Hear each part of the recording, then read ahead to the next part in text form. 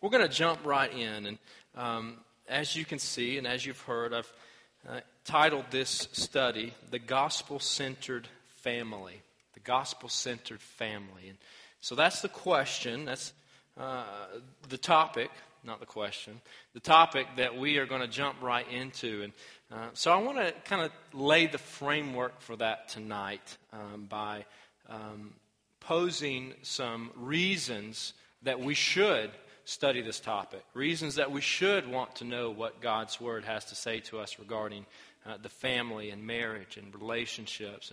And then we want to, really simply put, just set the stage for how we're going to approach this and tonight and in the weeks ahead. So our current situation, why study this topic?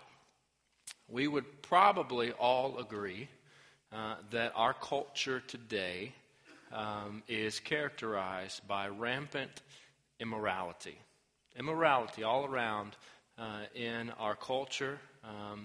And we see some descriptions of this here in your notes. Firstly, in the world. And the first blank there is abortion. Abortion.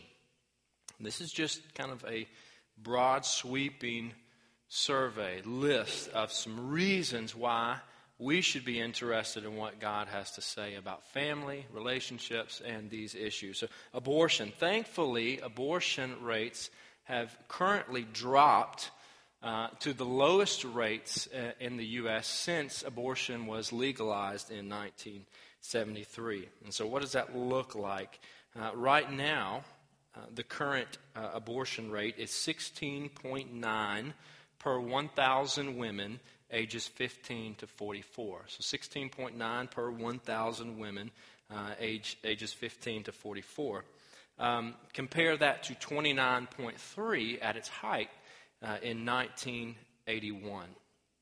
Nevertheless, worldwide, there's approximately 46 million abortions done each year. 46 million annually. That's almost a million a week, if my math is right, done around the world each year. So next blank there, divorce. And I think this one speaks to it for itself, to itself. And we know that in Scripture there are limited grounds given for a biblical divorce, but the vast majority of divorces that take place today are not for those reasons. It's simply a matter of convenience. Next, gender confusion. Gender confusion. Once again, I think that one, for the most part, speaks for itself. Nextly, pessimism about marriage. And I was frantically thumbing through a book I've been reading, trying to find a quote that I had left this book at home and asked Ashley to bring it to me tonight. But began reading a book by Timothy Keller entitled The Meaning of Marriage, and have read enough of it to recommend it, would highly recommend it on marriage and God's design for marriage. But Tim Keller is a pastor in the New York City area of a large Presbyterian church, has become a prominent theologian, very influential, and his church is a mega church, primarily composed of young people, a lot of young singles. And so he writes kind of in the opening pages of his book about the conversations that he has had with many of these young people, young single people, about marriage and where marriage is on their horizon. And he writes from an interesting perspective, stating that many of his conversations with these younger singles have led him to believe that many younger people have a negative view of marriage based on experiences, whether family experiences or experiences that they've witnessed with friends and the like. And one thing that I wanted to, the quote I think I found that I wanted to read, he says this, he says, "So in our society, we are too pessimistic about the possibility of monogamy because we are too idealistic about what we want in a marriage partner. And this all comes because we have a flawed understanding of the purpose of marriage itself." And so really that's what I hope to explore in the coming weeks. What is the purpose of marriage according to Scripture? What is God's design for marriage? And how that should influence the way that we view our spouse, if we are married, how that influences the way that we teach our children, our grandchildren, how we approach these cultural issues of our day. So the next blank you have there is pornography. After pessimism about marriage, pornography. Pornography worldwide revenues in 2006 were estimated at least at $97 billion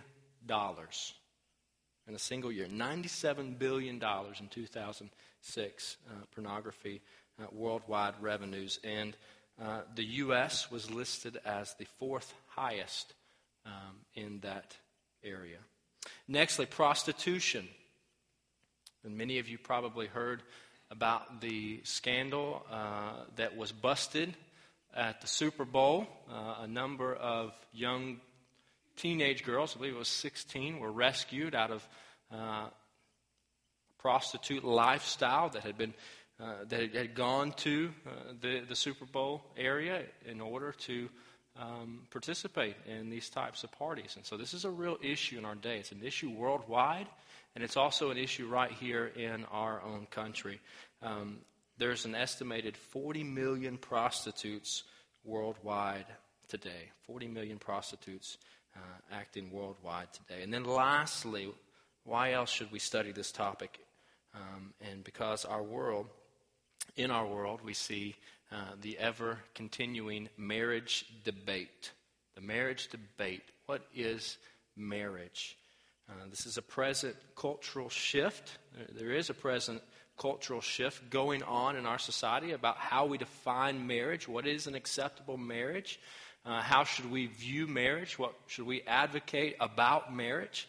And the pendulum is swinging to a new perspective on marriage. And so the necessary question then is, who is right? Is there a right? And we certainly want to tackle that question in our time together as well. But not only are these things issues in the world, but these are also issues in the church.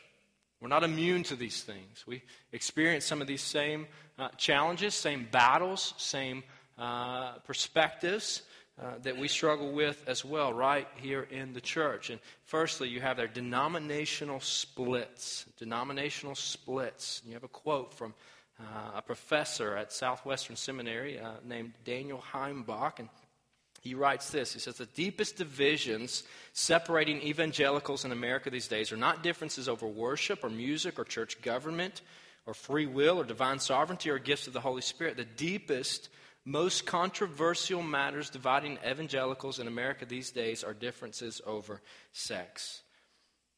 And a number of denominations are dividing and splitting over these very issues.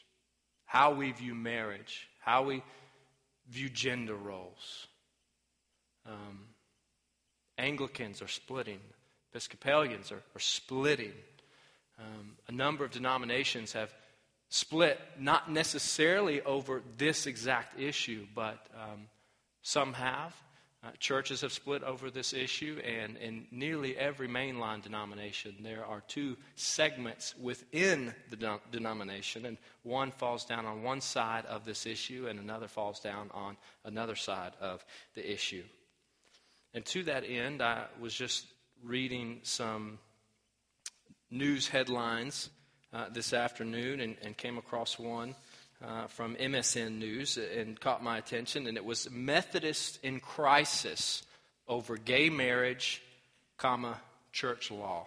Methodist in crisis over gay marriage, church law. And within the Methodist tradition, subgroups are arising on opposing sides of this issue.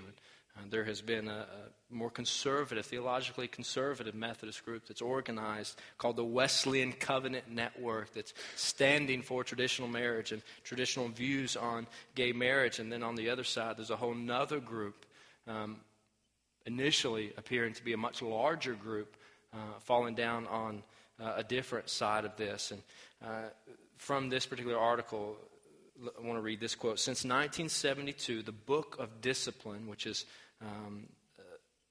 a rule book for the Methodist Church, the Book of Discipline has called same-gender relationships incompatible with Christian teaching and has banned clergy from taking actions contrary to that position. No ordinations or clergy appointments are allowed for self-avowed practicing homosexuals. No ceremonies that celebrate homosexual unions are permitted in churches. No clergy can preside at the ceremonies, no matter where the events are held. And so a number that disagree with that from within the Methodist Church, a number of clergy from within the Methodist Church have begun performing same-sex unions, same-sex marriages against the rule book of their denomination. And one prominent bishop in the Methodist Church, a retired bishop, Bishop Talbert, wrote this about that particular rule that I just read. He said, "I declare to you that the derogatory language and restrictive laws in the book of discipline are immoral and unjust and no longer deserve our loyalty and obedience.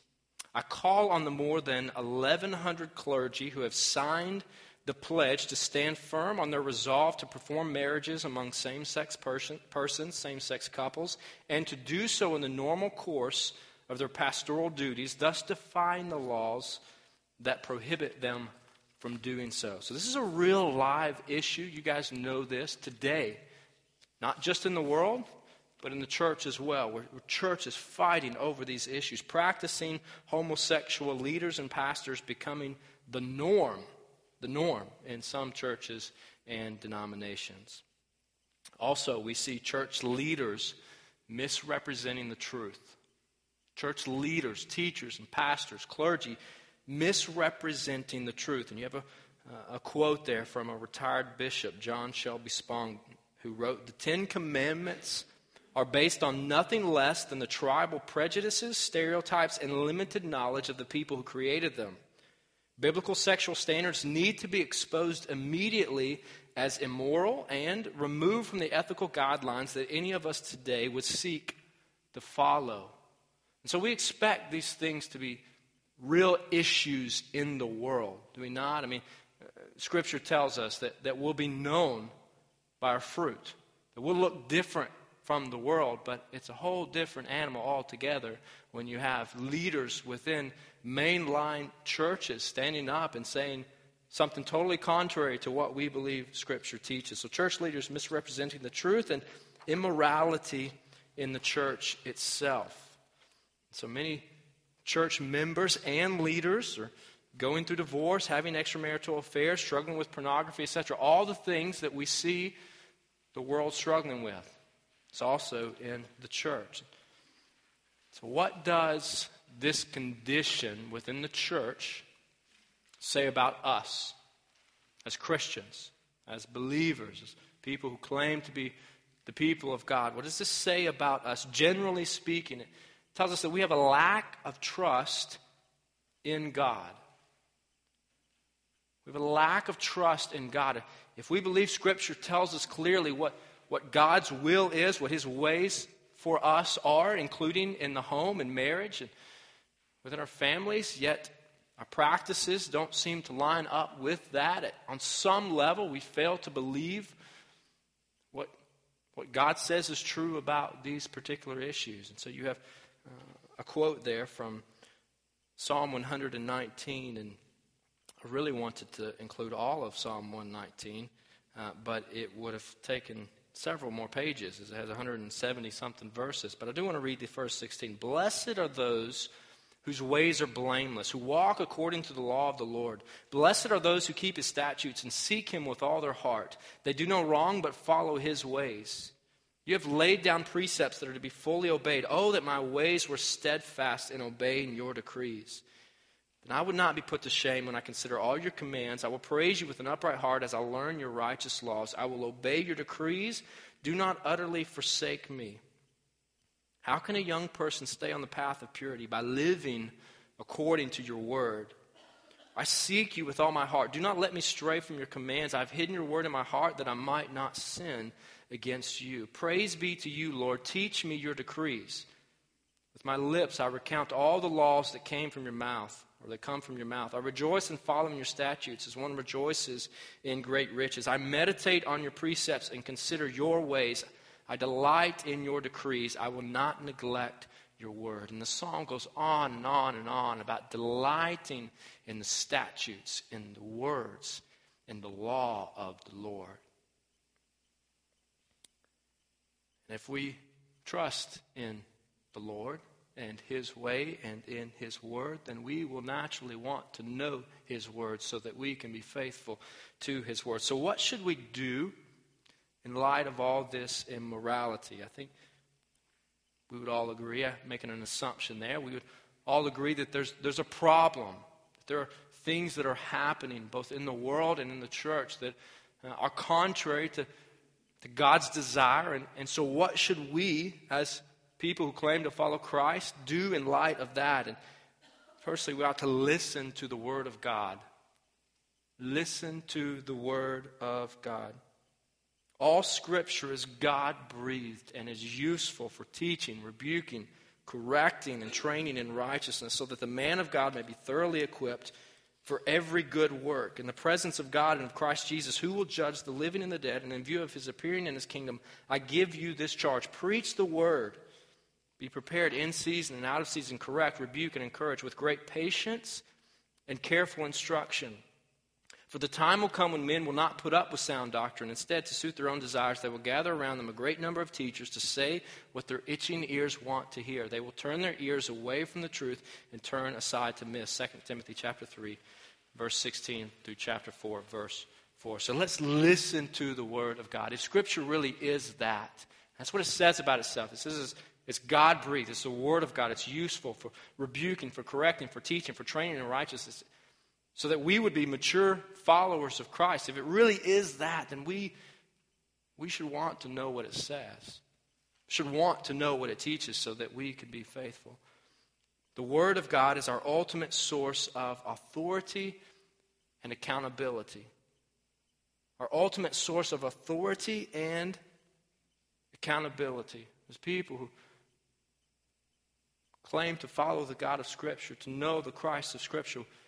That's what we stand on. We stand on his word as our guide, our foundational guide for all that we believe and all that we practice. So the word of God is our ultimate source of authority and accountability. This is what the Lord says.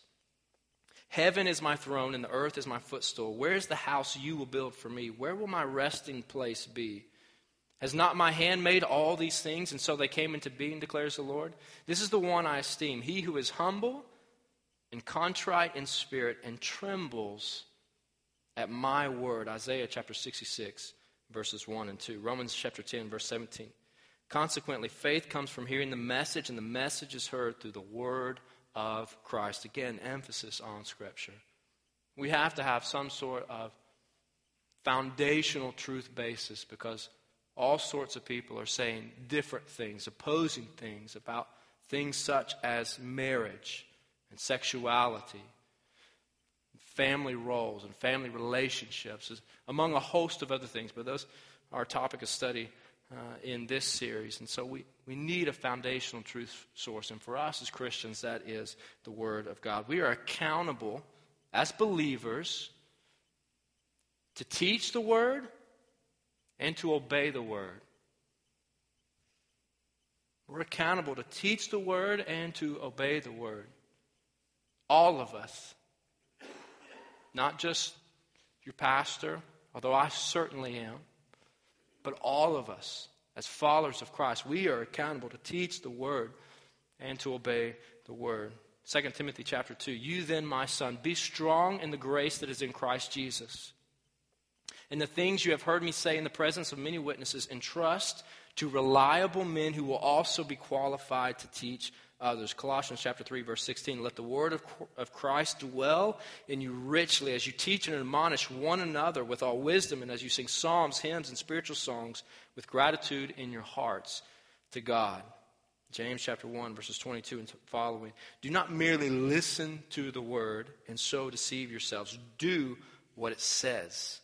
Anyone who listens to the word but does not do what it says is like a man who looks at his face in a mirror and after looking at himself goes away and immediately forgets what he looks like. But the man who looks intently into the perfect law that gives freedom and continues to do this, not forgetting what he has heard, but doing it, he will be blessed in what he does. So in this study, we want to know the truth about these issues. You don't want to know my opinion. You don't want to know anyone else's opinion because you will have as many opinions as you have people. We want to know the truth. What is God's truth about these particular issues? The Bible is our ultimate source of truth. Our ultimate source of truth. And once we know the truth, as we discover it through the Word of God, we must live in it. We're called to obey it. Not just to know these things, but to obey the Word of God as it relates to all of our living. Joshua chapter 24, verse 15. But if serving the Lord seems undesirable to you, then choose for yourselves this day whom you will serve, whether the gods of your forefathers served beyond the river or the gods of the Amorites in whose land you are living. But as for me and my house, we will serve the Lord. And following Christ is always worth it. Following Christ is always worth it. Just like I mentioned this morning, it doesn't mean that it's always easy. Doesn't mean that it's always popular. Doesn't mean that it's without difficulty. But following Christ and His desire for your life and for my life is always worth it. So we want to listen to the Word of God as we explore this topic. And secondly, we want to lean on the grace of God. Let's lean on the grace of God. And I say that because the issues that we will be jumping into in this study have no doubt touched and affected every single one of us in some way or another. But God is a God of grace. He's a God of hope. He's a God of restoration. And where there are past hurts, healing comes to Christ. And so we want to look at the character of God as we jump into this study. 1 Corinthians chapter 6. Do you not know that the wicked will not inherit the kingdom of God? Do not be deceived. Neither the sexually immoral, nor idolaters, nor adulterers, nor male prostitutes, nor homosexual offenders, nor thieves, nor the greedy, nor drunkards, nor slanderers, nor swindlers will inherit the kingdom of God. And that is what some of you were. But you were washed. You were sanctified. You were justified in the name of the Lord Jesus Christ and by the Spirit of our God. And so some of these issues that we'll be looking at are more personal or have touched some of us in a way that they haven't others. But the biblical truth as presented right here in 1 Corinthians chapter 6 is without Christ, every single one of us is lost in sin. And it's easy to point the finger at someone else. These are issues that we all struggle with. And even more so, much, much more so apart from Jesus Christ. Colossians chapter 2, verse 13 through 15. When you were dead in your sins and in the uncircumcision of your sinful nature, God made you alive with Christ. Emphasis there on when you were dead in sin. You were a sinner. It was at that time that Christ died for me and you. While we were in sin, He forgave us all our sins, having canceled the written code with its regulations that was against us and that stood opposed to us. He took it away, nailing it to the cross. And having disarmed the powers and authorities, He made a public spectacle of them, triumphing over them by the cross. Psalm 103, verses 8 and following. The Lord is compassionate and gracious, slow to anger, abounding in love. He will not always accuse, nor will He harbor His anger forever. He does not treat us as our sins deserve, or repay us according to our iniquities. For as high as the heavens are above the earth, so great is His love for those who fear Him. As far as the east is from the west, so far has He removed our transgressions from us. Romans chapter 8, verses 1 and 2. Therefore, there is now no condemnation for those who are in Christ Jesus, because through Christ Jesus, the law of the Spirit of life set me free from the law of sin and death. In Galatians 2:20, I've been crucified with Christ, and I no longer live, but Christ lives in me. The life I live in the body, I live by faith in the Son of God who loved me and gave himself for me. That's the kind of God that we worship. That's the kind of God that we serve. That's the kind of God that we're listening to when we listen to Scripture, the Word of God. A God who saves sinners. A God who is merciful and compassionate on sinners like you and like me. Thankfully, God is a God of hope and forgiveness. God is a God of hope and forgiveness. And for the people of God, the gospel on these particular issues that we're jumping into is not meant to condemn, but to correct. Not meant to condemn us, but to correct us where perhaps we're wrong. And so we seek the Lord's counsel in them. God is a refuge and strength, an ever-present help in trouble. Psalm 46:1. Psalm 51, this is David's confession of sin after committing adultery and murder, and asking God, saying, God, have mercy on me, O God, according to your unfailing love, according to your great compassion, blot out my transgressions. Wash away all my iniquity and cleanse me from my sin. Isaiah 43, verse 25, I, even I, am he who blots out your transgressions. This is God speaking. For my own sake, and remembers your sins no more. Matthew 11:28 and following, Jesus saying, come to me, all you who are weary and burdened, and I will give you rest. Take my yoke upon you and learn from me, for I am gentle and humble in heart, and you will find rest for your souls, for my yoke is easy and my burden is light. 2 Corinthians chapter 4, verses 16 through 18. Therefore we do not lose heart. Though outwardly we are wasting away, yet inwardly we are being renewed day by day. For our light and momentary troubles are achieving for us an eternal glory that far outweighs them all. So we fix our eyes not on what is seen, but on what is unseen. For what is seen is temporary, but what is unseen is eternal. Thankfully, we serve a God who is a God of hope and forgiveness. We cannot understand our struggle with sexual immorality and sin without first understanding the gospel itself. Without first understanding the gospel itself. Nor can we realize the motivation for following God's design for our relationships without first understanding the gospel itself. There's a reason that this series is titled The Gospel-Centered Family. Because as we live out God's design in our relationships and the relationships that are closest to us, as we're faithful, we are presenting to the world a picture of the gospel. We don't desire to be faithful simply to earn God's approval. You know this. We can't earn God's approval because we're all sinners. We've all fallen short. And so it's the grace of God, as has been extended to each of us through the gospel of Jesus Christ, that it becomes our motivation for seeking to follow God's design for our relationship. So what is the gospel? I'm going to quickly run through this, just as we did in the fall in our foundation series, and some of you remember that. In fact, we'll do it much quicker this time around because we have less time. But what is the gospel? We need to know what the gospel is. Gospel means good news. And you've heard this, and you'll continue to hear this. Because this is the foundational message of Scripture. This is what ought to influence all that we're about and all that we do as a church.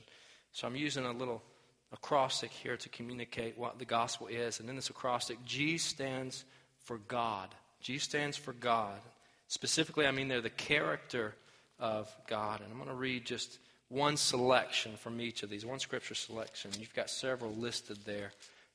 that speak to God's character. But Psalm 103, verses 8 through 12, and I believe I've already read this tonight, but I want to read it again. The Lord is compassionate and gracious, slow to anger, abounding in love. He will not always accuse, nor will he harbor his anger forever. He does not treat us as our sins deserve, or repay us according to our iniquities. For as high as the heavens are above the earth, so great is his love for those who fear him. As far as the east is from the west, so far has he removed our transgressions from us. So what do we learn? Even just from that snapshot picture of God's character, we learn that God is worthy and just and gracious. Worthy and just and gracious. We clearly read about his grace there. He's removed our sins as far as the east is from the west. He doesn't hold sins against those who fear him, implying that those that don't fear him, that don't recognize him for who he is, he does hold accountable. They're not covered by the blood of Christ, and God is just in that. The R stands for rebellion. So God is worthy and just and gracious. R stands for rebellion. In Romans chapter 3 gives us a snapshot view of our rebellion against God. Beginning in verse 10, as it is written, there is no one righteous, not even one. There is no one who understands, no one who seeks God. All have turned away. They have together become worthless. There is no one who does good, not even one. So humankind is sinful. All of us. We're rebellious creatures. We're sinful. We've rebelled against God's standard. God is worthy and just and gracious, yet we are sinful. The A stands for atonement. Atonement. I'll be reading 2 Corinthians chapter 5, verse 21. God made him who had no sin to be sin for us, so that in him we might become the righteousness of God. God made him who had no sin to be sin for us, so that in him, speaking of Christ, the Son of God, we might become the righteousness of God. So this exchange takes place between the worthy and just and gracious Creator, the perfect God, the holy God who has never sinned, and all of us who are full of sin. That exchange took place on the cross at Calvary through Jesus Christ, the perfect Lamb of God who was laid down for us, making our relationship right with our Creator for all those who believe. The C stands for conversion. Conversion. I'll be reading again from Romans chapter 10, verses 9 through 13. Romans chapter 10, beginning in verse 9. That if you confess with your mouth Jesus is Lord, and believe in your heart that God raised him from the dead, you will be saved. For it is with your heart that you believe and are justified, and it is with your mouth that you confess and are saved. As the Scripture says, anyone who trusts in him will never be put to shame. For there is no difference between Jew and Gentile. The same Lord is Lord of all, and richly blesses all who call on him. For everyone who calls on the name of the Lord will be saved. Faith in Christ is necessary for salvation. Faith in Christ is necessary for salvation. Scripture spells that out clearly in other places. Acts 4:12, John 14:6. That Jesus is the way. No other name exists by which we can receive salvation except the name of Christ. So conversion is in Christ. And lastly, the E stands for eternal life. In Romans 6:23 says, for the wages of sin is death, but the gift of God is eternal life in Christ Jesus our Lord. Eternity is at stake. When it comes to the gospel, when it comes to the message of Scripture, eternity is at stake. How we respond to the gospel affects what we'll be doing for eternity. Eternity is at stake. So there you've got some gospel conclusions. The basis of salvation, according to the gospel, is Christ. The basis of our salvation is Christ. It's not found in anything we can do or accomplish on our own. We've all fallen short of the standard of God, but the free gift of eternal life is found in Christ Jesus our Lord. The means of our salvation is faith. The means of our salvation. It's by grace. We receive it in faith, believing it to be true. And then the evidence of our salvation are our works. Works. Evidence of salvation, works. And all of these are only possible because of the grace of God. The grace of God. So the gospel of Jesus Christ is all about grace. Grace, grace, God's grace. Grace that is greater than all our sin. For it is by grace you have been saved through faith. And this is not from yourselves.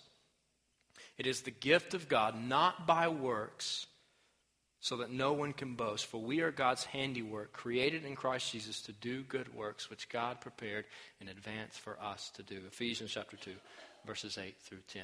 So I hope this lays the framework, the foundation for what we're going to be doing in the next few weeks. We want to listen to the Word of God, and so that's what we'll do in our time together. We want to have a biblical outlook on these things. What does the Bible say about marriage and family relationships? And we'll jump right into that next week as we look at God's design for marriage and sexuality. And that'll be a two-weeker, because there's a lot there that we will look at. And then we'll begin to look at some other relationships, parenting relationships in light of the gospel, and even conclude with how this affects how each of us interacts with and lives in a world that opposes this view of the gospel and God's design for family relationships. And all, as we embark on this journey, let's lean on the grace of God, knowing that many, I dare say all of us, have fallen short of the standard of God's design for family relationships and marriage relationships, and God's design for singleness, and even prior to marriage. But we know that God is a God of grace and hope, forgiveness and restoration. And so we desire to listen to Him and follow after Him and to lean on Him, knowing that He is a God who desires to see His children faithfully restored to right relationship with Him and faithful obedience to Him. Sound good? Thank y'all for coming tonight. Let's dismiss in prayer. Father, we thank You for this time. We thank You for Your word. We thank You for reason once again to gather, because You've given us Your word, a guidebook for knowing You and knowing our own shortcomings and who we are in light of who You are. And Lord, we do ask that You would speak to us, that You would lead us, that You would guide us as we seek to understand Your design for our family relationships. Lord, as we seek to have gospel-centered families in whatever stage of life we're in and whatever family relationships that You've blessed us with, Lord, we do desire to know Your desire for us in them and to live accordingly, Lord. So by Your grace, teach us today and in the days ahead. And it's in Jesus' name we pray. Amen.